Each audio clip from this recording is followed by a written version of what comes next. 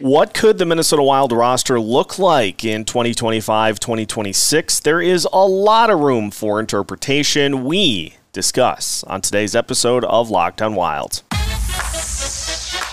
You're Locked On Wild, your daily podcast on the Minnesota Wild.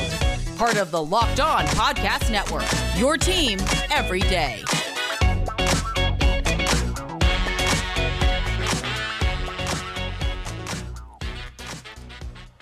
What is happening, everybody? Welcome to another episode of Locked On Wild, your daily Minnesota Wild podcast, part of the Locked On Podcast Network, your team every day. Thanks for making Locked On Wild your first listen each and every day. If this is your first time tuning into Locked On Wild, we are glad to have you and hope you stick with us through the rest of the offseason and beyond. If you are one of the everydayers that tunes in each and every day of the week, we're glad to have you back. On today's episode of Locked On Wild, Alex Micheletti joins us as we take a look at what the 2025-2026 roster could look like when all the money opens up. We'll take a look at who will still be here and who amongst the Wild prospects could be making their mark on the NHL roster by then. My name is Seth Topal, your daily Minnesota Wild insider. Joining us for another Monday appearance is Alex Micheletti. Alex, happy Monday, and we are gazing ahead in the crystal ball today to try to figure out what this roster may look like as we get closer to that magic 2025-2026 season in which the money's all there and the ability to fully go at this thing finally exists. And so going to be interesting today because there's a whole lot of different ways that this could go. Yeah, 100%. And maybe by that time, too, the number one center issue can finally start to be over. Multiple decades of wanting a number one center. So we'll see. Maybe one of the prospects emerges to take that spot, but at least there's money available there to actually go after one and maybe look at the trade market too to try to get one here as well. Yeah, let's start by looking at the goalie room. We'll take a look at each facet, offense, defense, and the goalies as well, because it feels like there is a logical way for this to go, and the way that the Wild want it to go is that Jesper Wallstedt ends up being that guy. If you end up signing Philip Gustafsson to a 3-year deal here, or whatever his extension ends up being, if you go to arbitration, if you end up with a 1-year extension, whatever it may be, it is possible that both him and Wallstedt will be up at the same time. But I think in even assuming that happens, assuming that they're both up here, it seems pretty likely that they both wouldn't be extended in tandem, right? Or is there a possibility that if they both are up, that just continues to be your tandem for a few years? Yeah, I don't think you see both here. Honestly, I mean, you're seeing some teams run into that issue right now. You can take a look at the Boston Bruins and Ullmark and Swayman. They're going to have to figure out who they want to pay and who they are going to have to get rid of, or try to get good assets, because they're, as we've seen in this league, the goaltending can be a big time issue. So there's teams always looking for a goalie, and so it kind of makes sense that Gustafsson kind of bridges the gap, for Jesper to be ready once he has another full year in Iowa. I don't think you want him up here unless like we've talked about in the past, where there becomes a long-term injury issue, or just desperate that you would need him up here. And so, I think he just is the bridge goalie. And Gus, he's had half a season basically, or one year as a full-time guy. Yeah. 1A, 1B starter. And so we'll see if he can keep it going. You can take a look at a guy that signed a contract, after having one good season in Ville Husso, and then the wheels kind of fell off this season. So you never know with goaltending. It can be a roller coaster, and so you don't want to overpay a guy. The Wild had never really overpaid for a goalie before, so I could see it, just being another just a 1 year prove it deal for him, and then we'll see. They might have to trade him, and they could, depending on how he does this season, could get some good assets for him too. It will be very interesting because I have a scenario kind of in my head of, let's assume that they do sign Gustafsson to, let's just say a 3-year deal, just because then this makes this scenario nice and neat, is that this season then Gustafsson's your one, Fleury is your backup. We're moving away from the 1A, 1B, I think, in that Fleury is in the probably final season of his career, clear backup at this point. And so you go Fleury, you go Gustafsson 1, Fleury backup.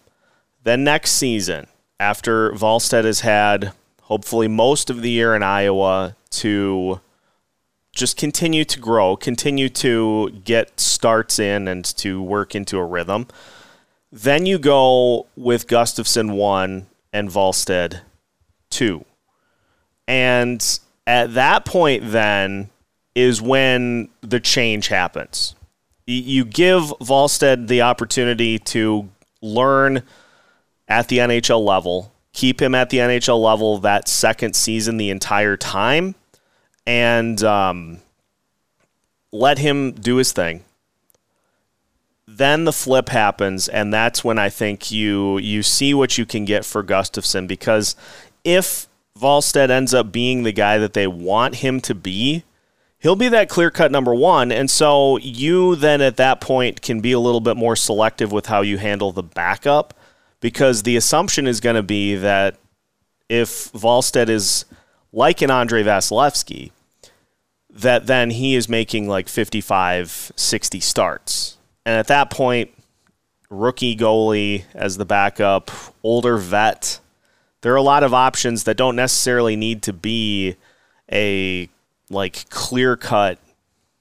You just don't need to necessarily spend the money on that. But then again, we have seen teams that have had to get to the postseason with multiple goalies. Just ask the Vegas Golden Knights. They got there with 4. So it is kind of a tread cautiously, but I do think then, assuming they do more of a long-term deal with Gustafsson, I think he will be traded by the end of that deal, just because you figure that Wallstedt will be the guy, and you move him at that point.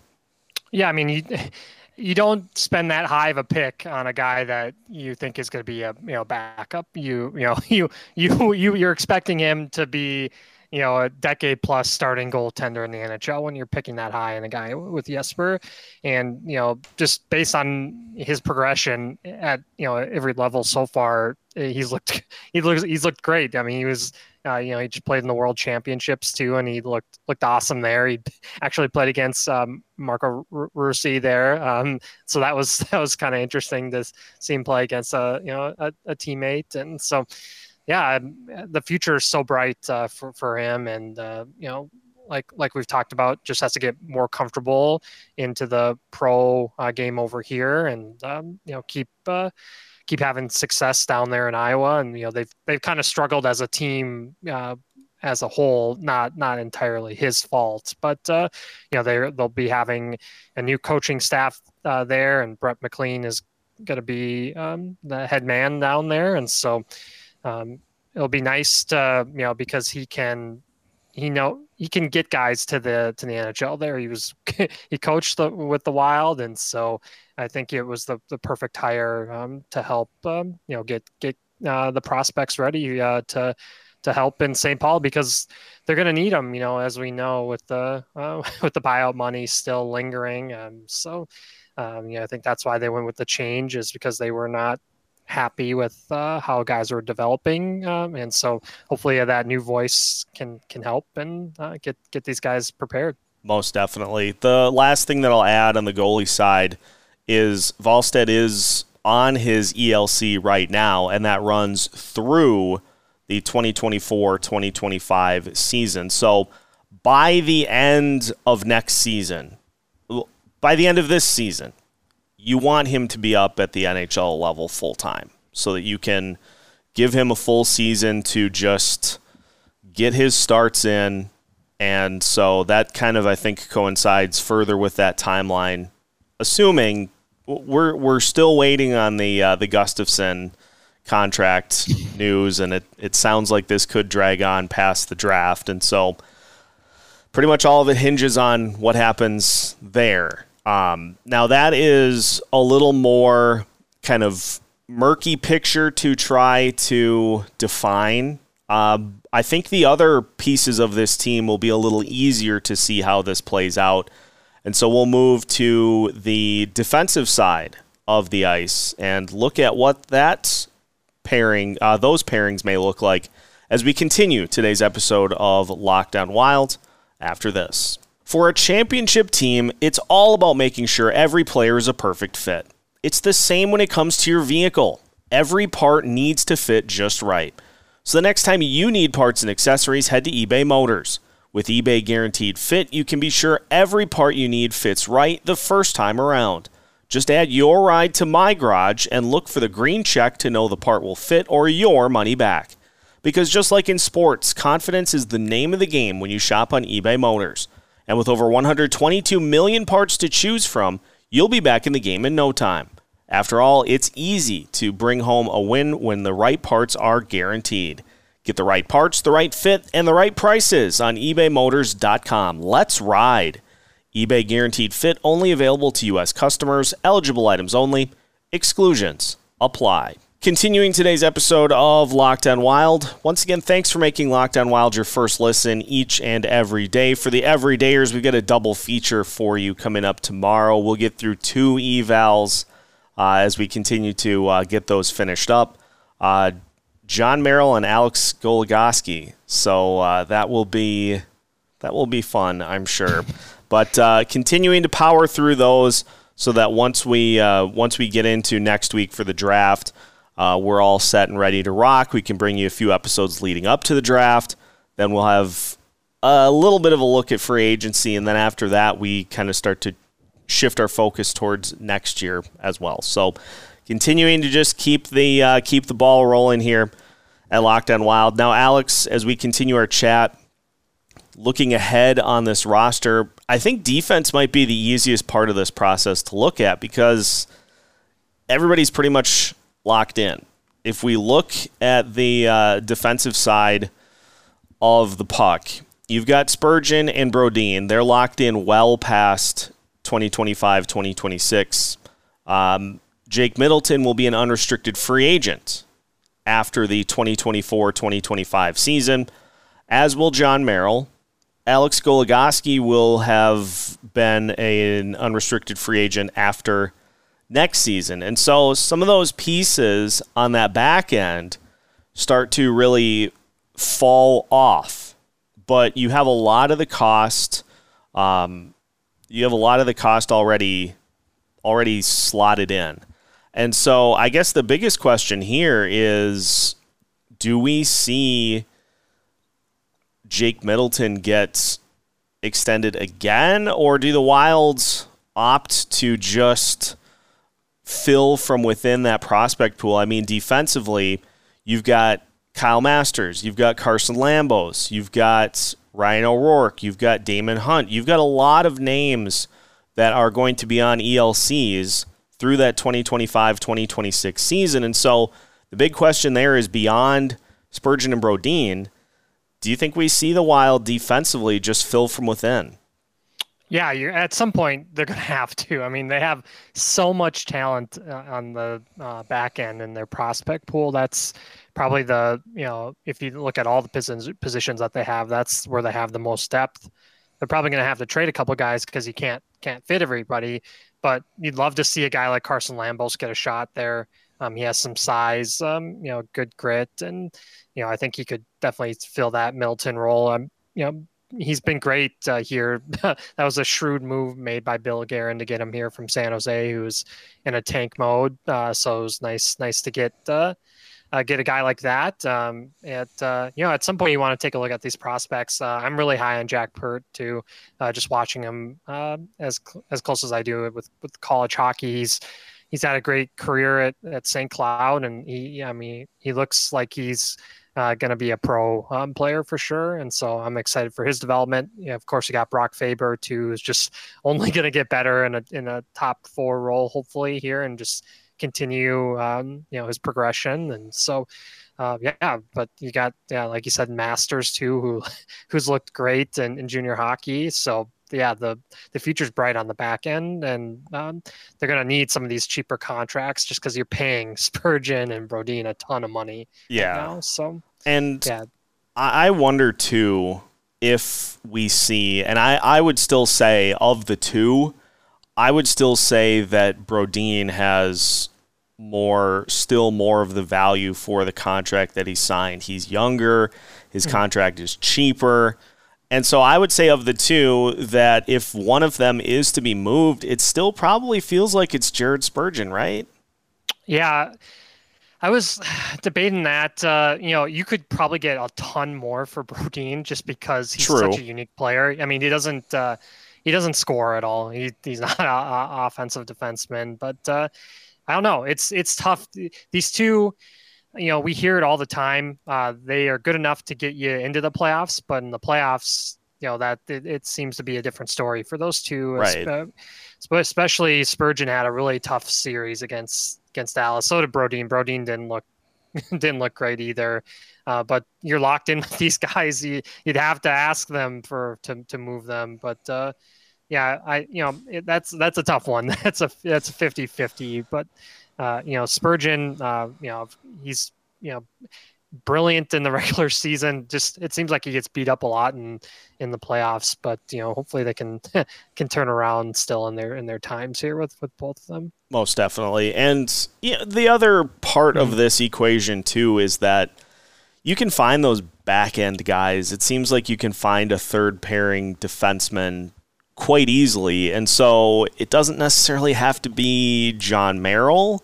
No. I would be shocked if Goligoski signs another contract after his is done. I think it's trending way towards he's just done at that point. And I get the feeling that I think the John Merrill situation is going to end the same way that Dmitry Kulikov's did, in which there just is a surprise kind of trade that comes out of nowhere. I know he's very well liked by the team, is a good presence on the team, but it just feels like it's hard to kind of come back from being benched down the stretch and just reinsert it into the lineup. Although, unless something happens, it seems like that's exactly where we're headed.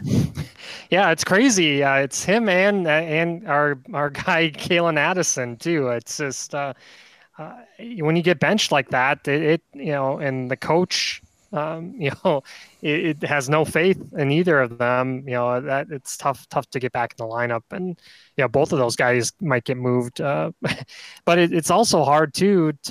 Is there a market for those type of guys too? Yeah. You're gonna have to, get lucky with a team that's willing to take on those contracts. It's the same thing with Goligoski. I'm sure Bill Guerin would love to move him right now, but you're gonna have to find a team. So you're looking at teams that have a ton of cap space and are just have no plans really to win a cup. Might need a veteran player or take a chance on a younger guy like Kalen Addison. So you're reaching out to the Arizonas of the world, the Anaheims, San Jose. So it's just like bottom of the barrel teams. You probably aren't going to get a whole lot back, but to get them off the books, that's the ultimate goal. Yeah, that's the real reward is right. Take this contract so that we don't have to deal with it anymore. And we'll do that for relatively cheap, just so that we can get that done. 7th round draft pick, anything. Yeah. I would take that at this point if it meant that John Merrill's contract is off the books.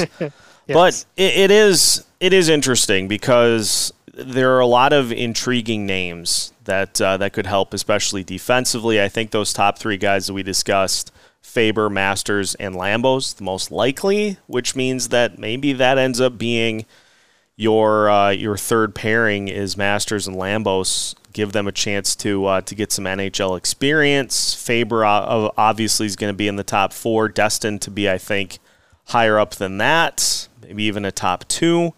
And so it seems like there are more answers defensively than there are offensively. There are a lot of questions on the offensive side, and so we'll finish today's episode by trying to tackle just what the top six, what the bottom six looks like in 2025, 2026.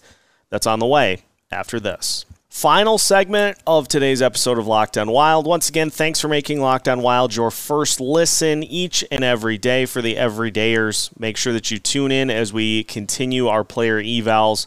We'll talk John Merrill and Alex Goligoski, and we'll pivot off of this a little bit as to kind of what comes next for those guys here this upcoming season.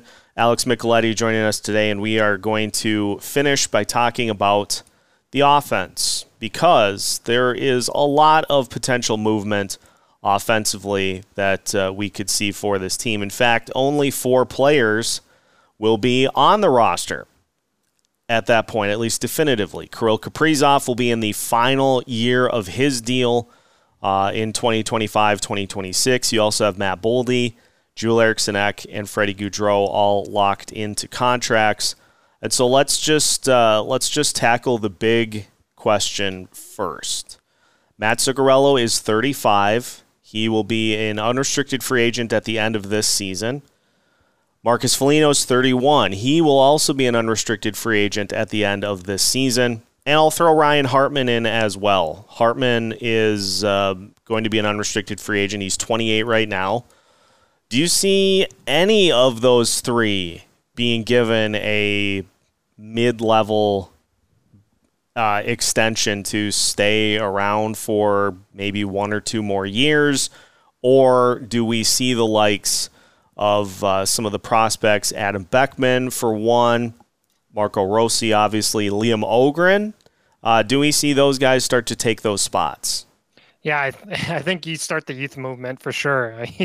And just the way Zuccarello played down the stretch, it was awful. Yeah. He had an awful playoff too. He had that one good game where he stepped up, but other than that, it was brutal second half for him. But you have to start letting these young guys, make it. And I could see them re-signing Ryan Hartman, but they need some of that younger talent to help Kirill, and hopefully they have another extension for Kirill ready to go before that end of that season, just so they can figure out cap wise what they have after that, and hopefully you could see Boldy playing with Kaprizov. That every time they played together, a little bit, it was electric, and obviously they're fun to watch on the power play too. So yeah, I'd love to see that pair play together at some point. And I would say this: if you're going to look at potentially having Hartman re-up for a couple of years, I would say then don't for Marcus Foligno.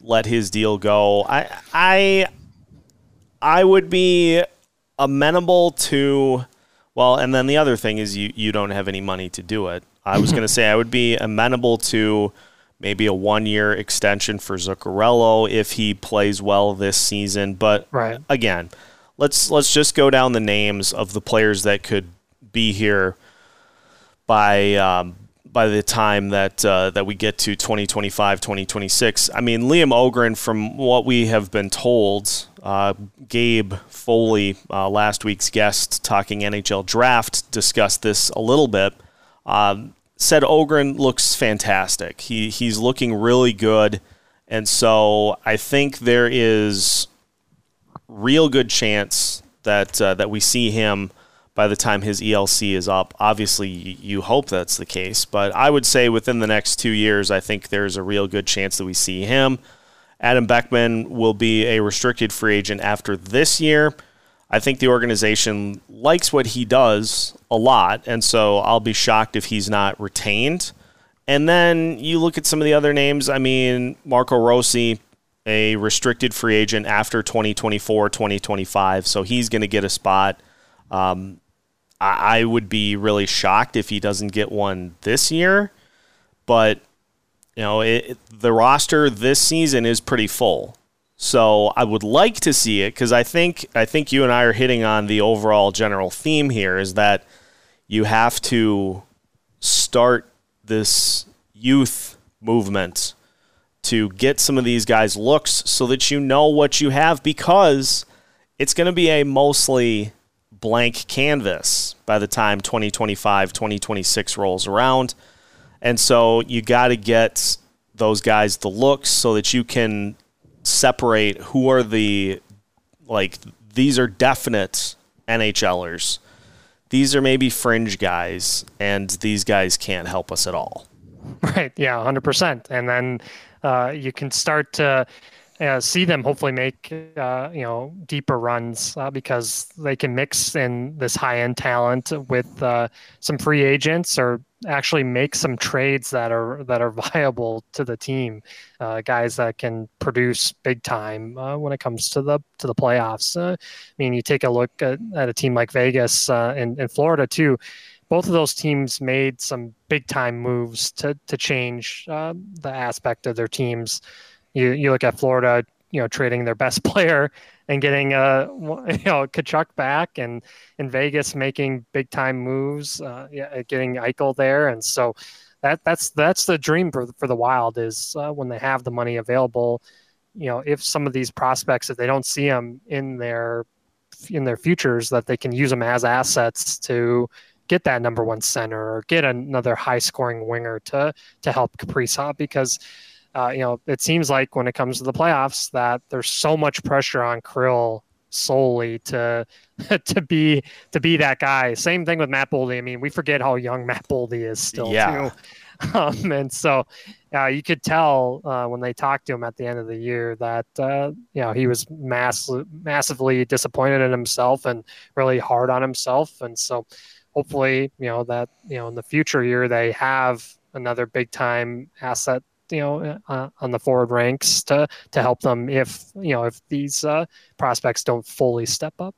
And there will be others added since. Right. I mean, there are other names that are on this list that aren't necessarily on ELCs yet or just have not entered into the equation. I know the big one Spoke Z talks about quite a bit is Marat Hustendinov. So that's a name to watch. Oh, yeah. As he continues to do his thing.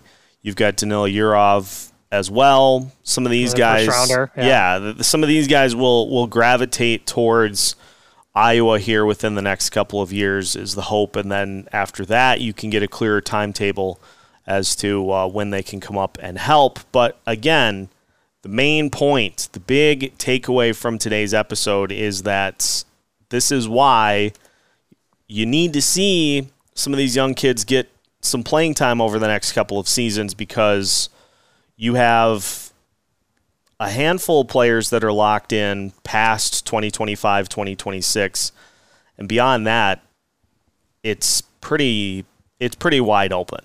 And so, of course, give these guys a shot to see what you have with them, and just start to check off some boxes as you get to that point, because this is the window, this is the time frame that Bill Guerin has been adamant about, is that once the cap hits for Parise and Suter go down to just the buyouts, you're down to just that $1.6 million for both, then there aren't any excuses. There's no excuse, because that's what we have been moving towards this whole time. And if the winning doesn't happen there, there's nothing to hide behind. So We'll see what happens. It is interesting just to start to kind of look into that crystal ball, because as much as we try to clearly define, there still is a lot of room for interpretation. So we will leave things at that for today. That'll do it for today's episode of Locked on Wilds. Again, if this is your first time tuning in to Locked on Wild, we thank you for joining us today and hope that you stick with Locked on Wild through the rest of the offseason into next season as well. If you are one of the everydayers that tunes in on a daily basis, thanks for tuning in once again today. And we'll have a double feature for you tomorrow, so make sure to tune in for that. Make sure either way you follow us on YouTube and subscribe on your favorite podcast platforms so you don't miss out on any new content throughout the week. We have new episodes for you each and every Monday through Friday as part of the Locked On Podcast Network.